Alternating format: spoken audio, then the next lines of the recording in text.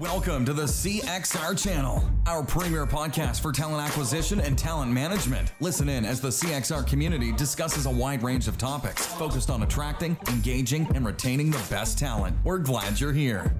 Everybody, welcome to another edition of the CXR podcast. In this instance, we are doing a recap of the meeting that we just wrapped. It was our second analytics meeting that we have done this year, the year of 2021.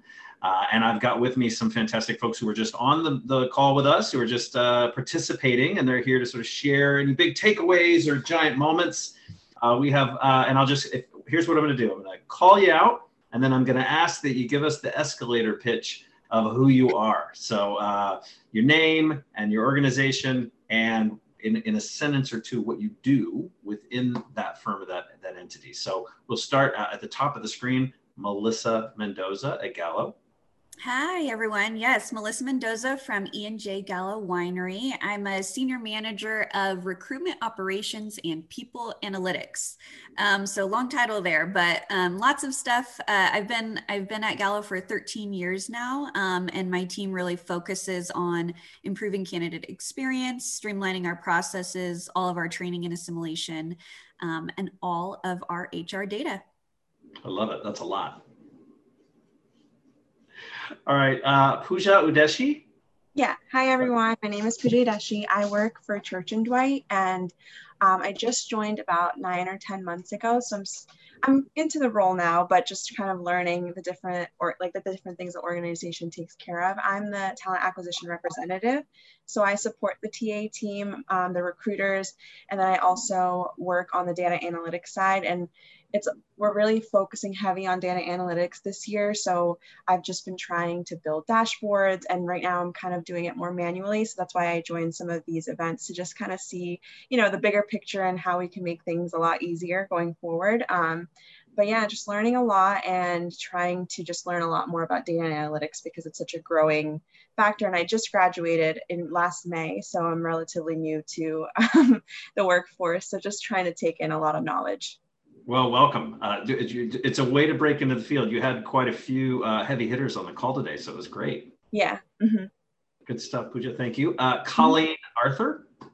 Hi, yes, this is Colleen Arthur, and I work with DaVita. I'm a senior director in our recruiting function, and I support our recruiting operations, as well as our employee branding and other strategy and special projects. And one of those initiatives that we're working on right now is looking at all the different ways that we are measuring our recruiting function and reporting out to our business partners. And so I was really interested to see what's working out there for others and what we could take back to DaVita. Wonderful. Well, I am really grateful for the three of you for jumping on the podcast with us. So let me just sort of the lay of the land from our meeting today. We did some fun icebreakers. We used a brand new tool for collaboration and brainstorming. And we went through an exercise. Well, first off, we got to go through a live dashboard with Lockheed Martin, which was really, really interesting. The internal mobility, that was some of the data that they shared on the screen with us. So it's fascinating to see that work. And then we went in and did some brainstorming or reverse brainstorming using a new tool and some ideation there with regards to the biggest challenges we have within talent analytics or people data. So with that, sort of an overview of what we went through, and we'll just go backwards. Colleen, was there any big takeaway for you today?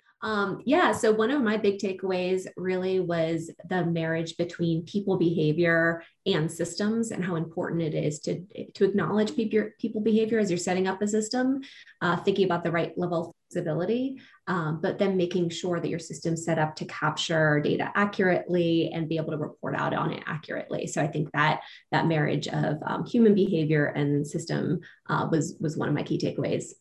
Yeah, I think people really get in the way of good data about that. Sometimes, yeah. But unfortunately or unfortunately, we need the people. That's how we get it done, right? I wonder how many developers wish users didn't exist. Yeah.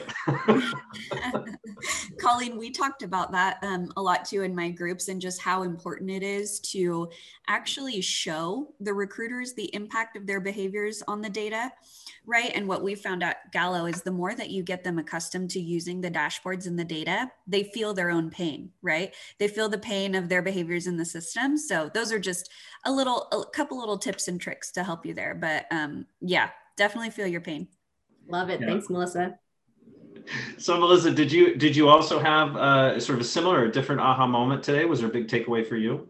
Yeah, a couple of things. First of all, I just think every time I join, specifically the analytics sessions with you guys, it's so nice to feel not alone in the world, and we're all struggling with the same sort of challenges. So that's really nice. But no, I really enjoyed the Lockheed presentation. I got some good sort of changes that I think we will likely make to our dashboards. One of them that I really liked that Lockheed focuses on the timing, their whole, like the top part of their scorecard showed the timing, but only for candidates that were hired. And I thought that was an interesting way to sort of, shuffle out the noise of all the messy other data and really focus on if a manager is asking, right, or leadership's asking, how long is it taking for my people to start? Truly, you're really only looking at the people you're hiring. So I think that might be an adjustment that we take away, or at least look at the differences there. And then I loved their idea of creating some competition within business units. So I think that could work really well, right? Marketing and finance sort of creating some competition with the hiring teams, not necessarily the recruiters, to say, how quick can you help us move for your org? So those were a couple of really interesting things that I thought I would take back. Great. And Pooja, how about you? Was there a big takeaway for you? So I really enjoyed watching Masha's dashboard as well, because currently what I do is we have Workday. So what I do is I pull the reports from Workday and then I use Power BI. So I feed the data into Power BI, but it's not like that live version that, anyone that has access to it can just go in and refresh. So it's a lot of, manual work. If someone does want to see updated data, I have to kind of recreate that for the next week. So it was really cool to see that there are different, softwares that you could use, like to explore. We could explore Tableau and have those filter options where anyone can kind of just go through and see what they want to look at, filter by functions. Because right now when I create them, I create scorecards for each different function. So it'd be cool to just have the data all together, bucketed, and they could just filter out based off of what function that they're interested in. So it was really cool to just see that there is a way to make it a lot easier, and just have to explore the different options. Yeah, well, it's a good call out. I think what I also thought interesting, I think a little bit of it resonates in what each of you have said. There was a comment or a little bit of discussion at the end around when we go to build reports or dashboards or these reporting or analytics environments, what questions are we answering? And for me, that really resonated because, and I imagine as Church and Dwight, as you guys are beginning to build these reports and dashboards, I imagine that that's something you're going to have to be incredibly conscious of, because if you're building reports for reporting's sake, or if you're building a report because you think that's what should go in there, and it's not actually helping to address any of the pain points, or it's not actually helping to identify any of the bottlenecks or the challenges, it's all for nothing. Yep. I thought that was a pretty powerful piece. And I loved the comment that she made today, where it was like, well, I asked the question and nobody knows what question they want to ask of the business unit, or the business doesn't really know what they want to ask, but they know all their pain. So I have to just kind of read between the lines. Yeah, I do remember I joined a data analytics event earlier, like last year, and someone shared a dashboard, and instead of just having like a title, they had a question that the dashboard was answering. And I thought that was really interesting because it was right as a title. It was like, I don't remember the specific question, but I thought that was a unique way of, organizing the dashboard, because it wasn't just like a title, like open requisitions. It was just like, what are we looking at and what this dashboard is going to show you. I love that. A story. It's supposed to tell a story. Okay, so we're going to wrap with, in just a minute, we're going to wrap, but I have one question. It was a very different style of meeting today. We were learning as we went, obviously as facilitators, but also as participants. Very interactive, very different, this new platform. What did you think of it? The brainstorming exercise, was it helpful? Did it slow you down? Did you think it was great? Was it the worst? I personally liked it because I feel like with a bigger group, a lot of people tend to go to the chat option to share their their answers, but to have that, the Post-it notes and just have everyone go into it and just add their ideas, I think it really increases collaboration rather than just someone kind of just listening in or reading the chat. Yeah, I've used a similar tool called Mural for posties and sharing. And I think Miro worked very similar. It was awesome. But I really liked the reverse brainstorm. I think that works well, or seems like it would work well in groups where maybe they're not comfortable brainstorming or they don't do it all the time, right? So something I will certainly take back, but I loved the reverse brainstorm facilitation. Very cool. Yeah, I agree with those comments. I thought the exercise was really a great way to kind of get to the root of some of the problems and some solutions. I have to admit, I had a little bit of a learning curve when we first started using the tool, but it was pretty quick to get used to once I found where my cursor was versus where all the other cursors were. So once I got used to it, I thought it was a really effective tool to lead the conversation.